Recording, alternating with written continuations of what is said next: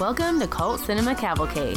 The episode you are listening to will include plot spoilers and may contain harsh language.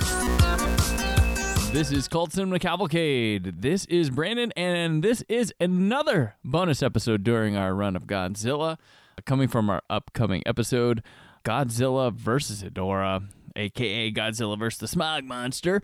But we brought on director, actor, producer, and he does it all, David Kronmiller, to talk the film with us, but we interviewed him about his film, Boris and the Bomb, which you can find now on Amazon Prime, and the interview was terrific and lengthy for good reasons. The content's great. David was very open about the film, streamlined. I mean, it's an interesting conversation. It goes in great directions.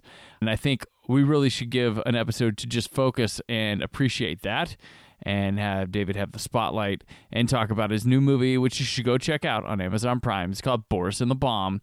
But here, we're just going to have the interview portion. And then tomorrow, the episode of Godzilla vs. Hedorah with David Kronmiller talking about it will drop. So you get both. So we can get right to the chase. So people coming in wanting to see Godzilla vs. Hedorah and then not cutting to the chase fast enough, well, you're in luck. You can click on that one and it will. So this one, definitely check it out. The interview for now. And then we'll be back with Godzilla vs. Hedorah tomorrow. Joining today, actor, writer, director, producer, stand-up comic, and the man who has given us and the world the film Boris and the Bomb, David Kronmiller. Hello. First time here. Let's get to know you a little bit. You have a film that's readily available for people to watch right now. It is. It's on Amazon Prime. It's called Boris and the Bomb. It's about what happens when a washed-up KGB agent gets in the backseat of an Uber with a nuclear bomb he has 48 hours to disarm. And it's a fun action comedy. And one of our stars, I think is appropriate for tonight, aside from J. Anthony McCarthy, who plays Boris, is T.J. Storm, who is the current Godzilla. Yeah, definitely. Yeah, he's one of the baddies in a film full of baddies. Yeah, he is. We try to make like some interesting villains in the film. We were trying to be a little bit different, especially with Storm, because we love him dearly and we've been friends for a long time. So we wanted to write a character that was a little complex for him and a little different. He's a villain, but he's a villain that you find yourself rooting for, I think, at least at one point in the film. You feel a little bit bad about some of the things that happened to him. I hope, anyway. And Storm did an amazing performance. He got a great review just recently from a critic who watched the film and said that he was tremendous, which is how everybody. Skills too, martial arts skills. Oh yeah. He was hard working, making the movie because we didn't have a lot of time. We shot for about 50 days. We had no money. We raised $10,000 on Kickstarter, but $5,000 of that went to insurance, and about $2,000 or $3,000 of that went to food because we had a bunch of stunt people. So we actually made the movie you saw. The bulk of it, of principal photography, for about $3,500. Wow. God. Yeah. And Storm was wonderful. We wrote the film for all the people that are in it. All those parts are written for them. It was sort of a project that came together with a group of people who wanted to make something together. And Storm was my sensei years ago for like one whole year until I got hurt. And I was like, I can't do it anymore. But we cast him in the web series that the movie's based on. We had a web series called Ann Boris that ran. I was going to ask about that. I saw that there was a web like an Ann Boris. I'm like, that's got to go together somehow. Yeah. No, we did a web series about 10 years ago. During the economic collapse in 2009, my wife and I were out of work, laid off, thanks to all of that fun stuff. And we had some gift cards to Home Depot. And we decided, you know what, let's do a web series. We used the camera, as you do, to keep ourselves busy. And over the course of a year, we shot 3 seasons of a web series. It ended up being about, season 1 was only about 30 minutes long. Season 2 was an hour and a half. Season 3 was another hour and a half. And Storm came in season 3 for us and was our big bad in season 3. And we had a lot of fun with him and Cubby Ladner, who's also in the feature. And then when we did the feature, we're like, it makes sense to bring Storm back because he's an amazing martial artist and a phenomenal actor, and why not bring that person back? But it was challenging because he was busy. He is a busy man. He's a motion capture actor, and he plays Godzilla. He's the reference for the current Godzilla. I have pictures of him somewhere with the Godzilla tail on. his butt that he did in the mocap stages or wherever they shot his reference footage. But he's also like he's Darth Vader in Vader Immortal. Right now, the video game, he's the lead in some of the Call of Duty games. He was Colossus in Deadpool and Dancing Baby Groot. He's been in a ton of these movies. And so when we were shooting with him, he was often coming from another set and giving us, 2 or 3 hours of his time to shoot his scenes. And he would show up, he'd be prepared, he'd get off book very quickly, he'd turn it on during the take, and then after the take he'd have to go take a nap because he was going from one project to another, and sometimes he was able to tell us what it was, sometimes he couldn't, and so it was a lot of fun. But he's a wonderful man. He's a sweet human being, much like Godzilla. Yeah, he's he's the kindest Godzilla around.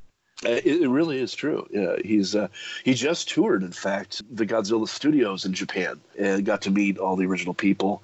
And it was funny. We were promoting the movie back in August, right before we went to the Valley Film Festival.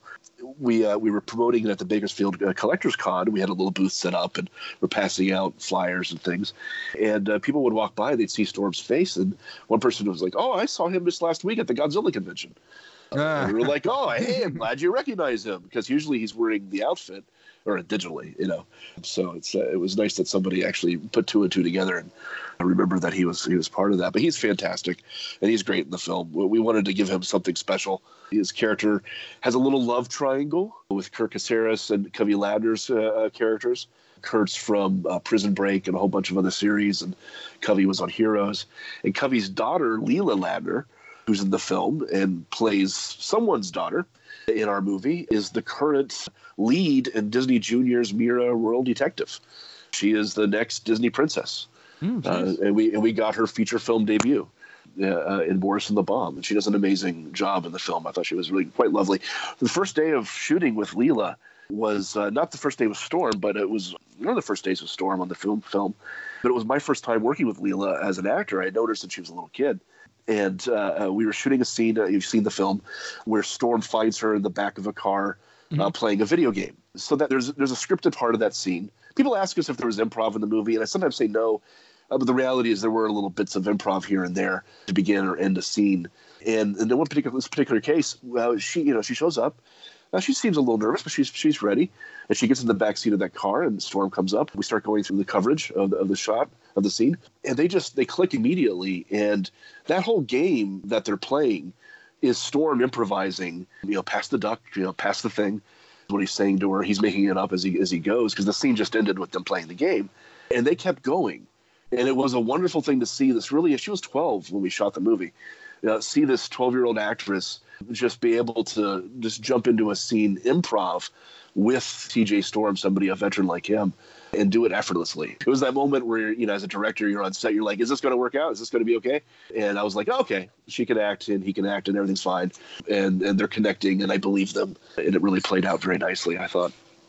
And you as a director, it's a huge challenge. You have a monster cast in this, like a lot of people, insane. A lot of characters, got to wrangle. And like I consider, like, I felt like it was like a almost kind of a jigsaw puzzle that you start putting it. Oh, okay. It starts coming together because there's kind of like there's different relations, different people. Sometimes you feel, and I love how you feel like, oh, this is a bad guy. Oh, wait, you know what? I do like that person. I think that, and then they end up being, it's a lot of twists and turns, and allegiance is changing. It's pretty crazy, but you handled it masterfully. It's pretty impressive.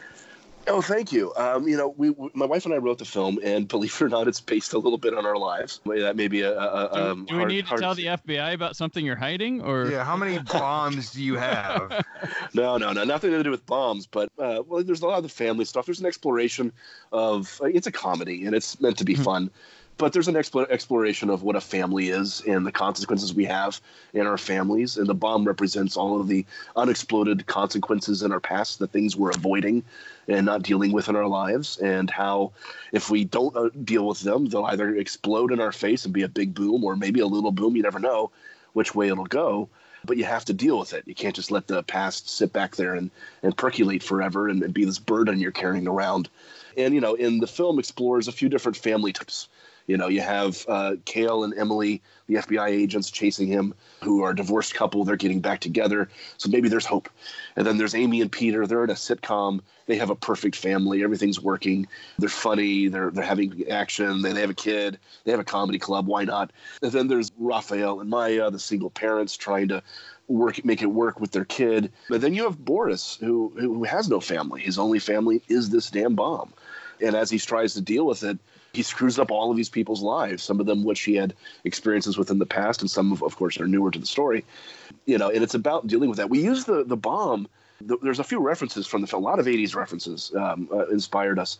But the bomb was very much coming from a movie called Heavy Metal in the early 80s, where there's that green orb, the Grimlock, I think is what it's called, that gets passed around from short cartoon to short cartoon. And every time it comes into someone's life, it screws them up. It causes them to be greedy or whatever it is. So as the bomb is passed around from person to person, we see it basically bringing out the worst in their behavior and the worst in their decision making. And they almost forget about the bomb. They almost forget like it's not there because they're so distracted by what they're doing that they keep pushing that back and avoiding it. The personal stuff is, there's a lot of family stuff. Both my wife and I come from, divorced childhoods. And so there's some exploration of that. And then there's my own story, which is unusual. And Brandon probably does not know this unless he's done some deep, deep research, because I haven't talked about it much yet. But my father, when I was about 12 years old, came out to me, not as gay. That would have been a reasonable thing, given my parents' divorce in the late 80s, but as a spy. My dad worked for the State Department. In my early childhood, I grew up in the Amazon jungle and overseas, and I moved around a lot. And so that was always a fascination for me of the world of espionage because of what my dad did and my sort of viewpoint on it. So that's where that comes from. So the character of Sammy, played by Ferran Tahir, who's famous for being the villain in Iron Man and the Star Trek captain at the beginning of Star Trek 2009, who sacrifices his life so that George Kirk could sacrifice his life so that Jim Kirk could have daddy issues. He plays a character named Sammy in the film, who's Maya's, Cubby Ladner's character's father in the film, who's really the big bad in the movie. And he's very much based on my dad. It's very a personal film for us, even if it is, a crazy action comedy. And there's over 40 speaking parts in the film, which is just insane. There was more because we made sure all the stunt people had the ability to speak on camera. And we kept some of it. We couldn't keep all of it because our first cut was 2 hours and 40 minutes. And we wrote really fast. The project started first as a 4th season of the web series. A network was looking at us to pick us up. They needed some extra episodes. So we wrote a few extra episodes. We wrote 3. 2 of the episodes I wrote, and then 1 episode my wife wrote. I hated the episodes I wrote. I loved the episode she wrote. It was about an Uber driver and Boris driving around at night. When that project sort of fell through, we're like, hey, let's do a feature instead. But this is like May of 2016 is when this all started.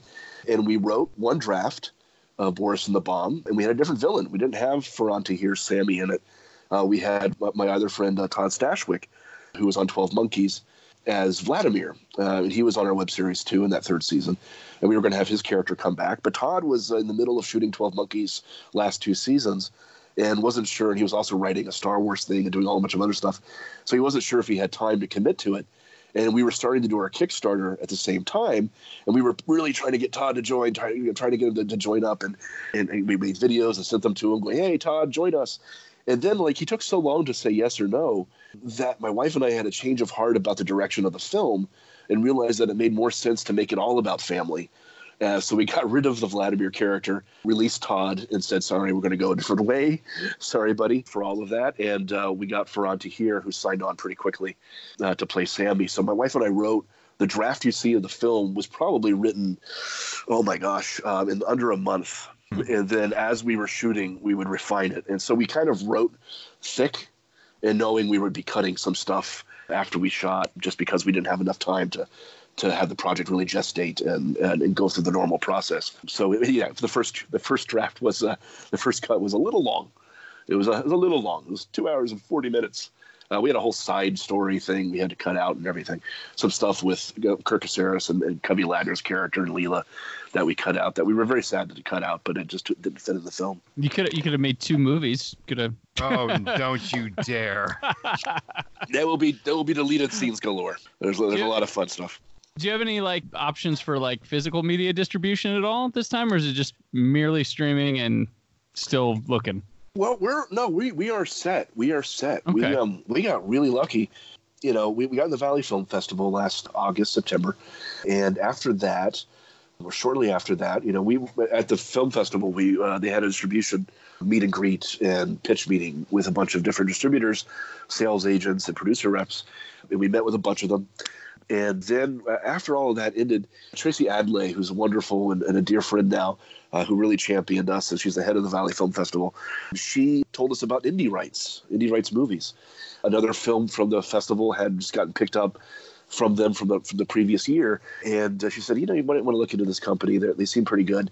They're getting a lot of positive reaction from people because they're very open. They're very open with how they do things. A lot of distributors like to tack on fees and, we have to do marketing, so you never see any money. So no matter how the math works out, you never see a dime. And indie rights is different than that. They're much more, they're 80-20 split. There's no hidden fees. You have to handle a lot of the marketing yourself, but they handle all the distribution. So we have a 3-year exclusive distribution deal with indie rights movies. That's worldwide. Amazon Prime is just our first platform. We're now popular on Amazon Prime, which is awesome. We're in the popular category, which is exciting. You have to scroll down a little bit to find us, but we're there. We're near the Court Gesture, which is weird. I thought, Court Gesture is apparently very popular right now with Danny Kaye. We're right next to that. And then we're going to be on Tubi streaming platform, and then we're going to be on iTunes, Google Plus. I don't know if I can say this fully yet, but there's a couple other ones that are coming down the pipe. There's distribution in other countries in Europe, and then there's sales to China that'll happen. So we're set worldwide distribution with Indie Rights Movies. Linda Nelson and Michael over at Indie Rights have been wonderful. It was funny. Like we dropped the drive with the movie. I had to do a lot of the post myself, on the film. So I've been tweaking the movie. I edited. I did a lot of the sound editing, and about half of the visual effects that are in the film. There's over 230 visual effects in the film. And we dropped off the drive on a Monday morning on January 22nd or January 17th, I think. Something like that. It was a Monday. And Linda at Indie Rights is like, you probably wanted to get it online fast, right? I'm like, yeah, sure. She's like, okay, well, we might be able to have you up on Amazon by next week or the week after. We're like, oh, that sounds great. That's fantastic. Wow, it's fast. And we left. By the way, I passed QC, which Brandon will appreciate. There you go. Yeah. Yeah. They had to look at I had to generate 4 ProRes files with different 5:1 mix, the stereo mix. But past QC, I felt very good. And they were impressed. Nobody had ever done it before. It was the first time. Like apparently everybody always screws something up, but I was like, no, I'm not screwing this up. I hadn't slept in weeks either, getting the film ready. And so we dropped the drive off. We go home, and like 2 days later, I'm checking. I see an email come in from Linda. She's like, hey, you're on Amazon. I was like, what? And I go on Amazon Prime, and there we are. And I was like, so like it happened within 2 days of dropping off the drive. We were on Prime, streaming and hitting the ground running, and having to do promotions and emailing people and just letting everybody know and starting to do the whole rigmarole. And now here we are a month later, and we're in the popular category, which is great, and coming on to other streaming platforms very, very, very soon. It's exciting. Congrats on the core triumph of writing, directing, and completing a feature film. It's just it's a feat that's so fantastic that I don't think many understand or appreciate just how big of a deal that is on a large or a small scale. Yeah. The fact that you have it in an era where you have it accessible on Amazon and come to more like right away, that's pretty awesome. Thank you. It took a long time to finish the movie. We shot over 50 days in 2016 during the election. Oh boy, that was a stressful thing for everybody because not everybody in our cast agreed on everything. So did you just before a scene be like, use it? Tried. We had a shoot the day after the election, one of our last shoot days. Oh God! And if I remember correctly, I actually cut it short because they were just not in a good place. I was like, yeah. We'll do this again some other day, just to go home. And it was hard. It was interesting, but it's apropos, I guess, that we're coming out this year during another election. But we shot in 2016. Then I edited, and my composer and I were working in tandem. I would work in reels, and he would score a reel at a time as I delivered a reel at a time just to get it done as efficiently as possible, although I don't know if that ended up being efficient. So it took about a year to edit picture and then another year to tweak that and to do the sound design and sound editing. So about 2-3 years, 2016, 2017, 2018, 2017, 2018 to edit, and then 2019 was sort of refining and getting it ready for the festival and all of that. It took a while, and it's funny. Is like it happens. Yeah, we delivered the drive, and 2 days later, it's up on Amazon. But that was like me working every day for since 2016, a few hours a day, and doing my other job and being a dad and and having other responsibilities, and that was hard. I spent a lot of time in the corner of my kitchen where I'm sitting right now, and at my 10-year-old computer. We edited this film on a 2010, 2009 iMac. Oh wow! In 4K. Oh, wow. We used proxies, but it was hard, and it was sometimes very, very slow. All right, click save. Let's go get lunch and come back. Pretty much, yeah. Outputs would be like, it'll be done in 24 hours, maybe 30. I don't know, maybe a week. We'll let you know, David. And yeah, that was hard. I look forward to the next project, not editing it myself and not having to do it on a 10-year-old Mac that is very mad at me. It's a very angry Macintosh. Let's earn some rest, I'd say. I turned out Boris in the bomb. Leave me alone. It did visual effects for the movie. I was surprised it could do that.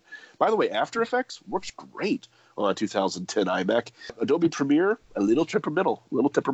I don't know why the two are different, but whoever wrote the After Effects for Adobe did a great job. Whoever wrote Premiere, wasn't sure. They weren't so sure how to be efficient with video. But no, it went great. I am looking forward to moving on to another project. We might do a sequel.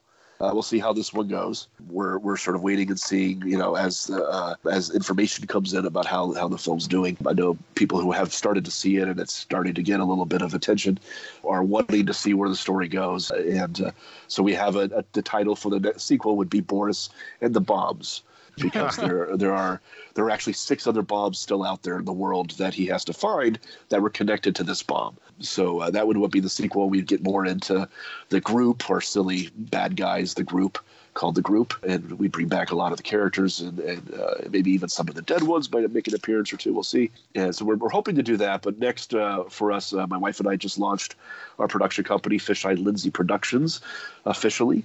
We are now a real thing, which is crazy. And we're in the middle of development and pre-production on our next feature, which we're hoping to start shooting. We want to do it this summer, but it's probably going to be a little bit later. But it's a Christmas movie that we're working on actually next is a Christmas film. And how many bombs are in that one? Absolutely none. Well, then why did you why are we even here? I know. I mean, my God.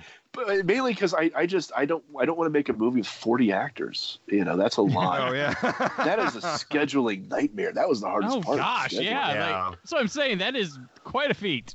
Well, we had one actor sometimes for like 2 hours, and he'd have to learn fight choreography, learn his blocking, dialogue, and shoot in a 2-hour period. So he'd get to set, he'd jump in, and I've known him for 20 years, so it was Kirk Caceres, so we have a shorthand kind of, but he was in one of my student films at USC Film School way back in the day. And so he would come to set, he would jump in, he was going through a lot at the time, he was working on a TV show and then had some other stuff going on in his life, and he would just dive in, and luckily he knows what he's doing, and he's a damn good actor. Because before the take, Kurt and I joke about this now, I'd be like, I can't, why is he so, why only have 2 hours? Why can't I have more time? And then I'd call action, and he was brilliant. Every time the camera rolled, I was like, oh, yeah, there's Raphael. I mean, I hate the character because he's a mean guy, but there he is. So it worked out, but it was hard. It helped that we had a cast that was just, A, very good. They were just solid actors, and B, they knew their craft, not just as an actor, but physically. Being able to do stunts and fight choreography, that takes some skill and some training. We had a training period for a lot of the other cast members who didn't have it, but people like Kurt, they've done Sons of Anarchy and Prison Break and a bunch of shows where they've had to do fights a lot, and that just showed. I mean, for on to here, we had him for 3 days, and he comes on set. He brings his own wardrobe. He drove up from San Diego every day to shoot with us. That's where he was living at the time. He's a sweet, wonderful human being. And he would come up, and he added so much class to our production. He would tell stories about, Schwarzenegger and Stallone he's worked with and all these great people. We wrote him enormously long, obnoxious monologues for this man to do. And there's a scene, they're in the car, they're driving over a mountain on their way to Kentucky. And it's Kirk Caceres and him.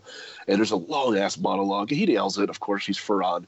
But we shot that scene, and then all the other car scenes you see in the film with Ferran and Kurt within about a 2-hour period. Oh. And it was just like, get in the car, do the scene, do 3 takes, move on, get into the next car, shoot that sequence. All right, and now let's go do another scene. But it was that kind of movement. And Ferran, he was so game. He did all his own stunts. He was eager to get in there and fight with Tony, with Boris, and do their big fight in the third act. I don't want to give away too much. He was so good. He was so much fun to play with. And it helped, like when you have people showing up who are that ready and willing to dive in, it makes you as a director step up and go like, well, I can't screw this up. These people, I have Ferrante here rolling around in the grass. This is, I don't want to screw up this guy's career or embarrass him or make him feel bad, or any of that, So it was very important that, that all of us stepped up and recognized sort of the gift we had of these wonderful actors who were just giving us their time, It was really lovely. It was a wonderful experience. Post for me was harder than production, and production was made easy by the fact that people like Ferran and Kurt and Covey and everybody they were prepared to play when they came to set. Boris of the Bob, you can find it on Amazon Prime and coming soon to Tubi. I love Tubi. Tubi's great. Tubi's great. A fantastic independent film. And just film in general. Like they have a lot of content on there. Robert Rodriguez's movie just came out on Tubi, and I think they're investing like $100 million in the new content on Tubi too. So they're growing. All right, thanks for listening to that. I thoroughly enjoyed that interview, and I'm glad it could just be appreciated on its own right. But we'll be back with more kaiju action as Godzilla vs. Hedorah takes place, and I think it's a great episode, and you're going to be really surprised how it goes.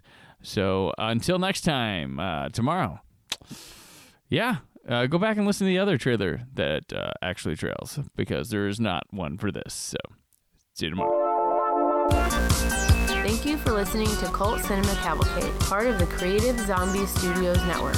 Follow CC Cavalcade on Facebook, Twitter, and Instagram. Listen to the show on CultCinemaCavalcade.com, iTunes, and anywhere podcasts are found. For press opportunities, advertising opportunities, and more information on Cult Cinema Cavalcade, contact mail@CultCinemaCavalcade.com. Produced by Brad Shoemaker, edited by Brandon Peters, narration by Rebecca Peters. Theme song Pink Baby by Happy Elf appears courtesy of the freemusicarchive.org network. The film and music featured in this episode are part of their respective studios, and no infringement is intended. Join us again in 2 weeks for a new episode of Cult Cinema Cavalcade.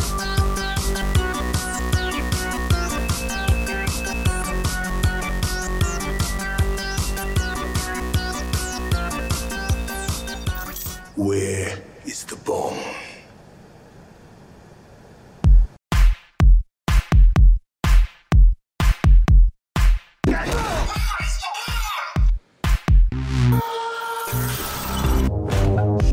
What's in the sack? Open the bag. You best shot. Get the Show bag! me what you got. Tell me what you want. Don't tell you what you want. Get in my way. What do you mean the bomb is broken? It was activated. You threw my sack! Yeah, I threw your sack. It is a bomb. A nuclear bomb. It's a nuclear bomb. Right. Duh. It's a nuclear bomb? Duh! Give me my mic. Mulligan. Peter. Boris? I need your help. He's dead. You're leaked all over my carpet with your dumb blood. Oh, these are heroes. You have saved Francis and me. As long as I am alive and bomb is hidden, buried, the group could not touch me or the people I care for. If they tamper with bomb, fuel goes poof. Everything goes poof. Do you want everything to go poof? I don't want anything to go poof. Look, I'm tracking the bomb. We might want to hurry, or it might go off. The Maya's little chick, aren't you? Who was that? No one that matters anymore. Love you, baby. Love you, baby.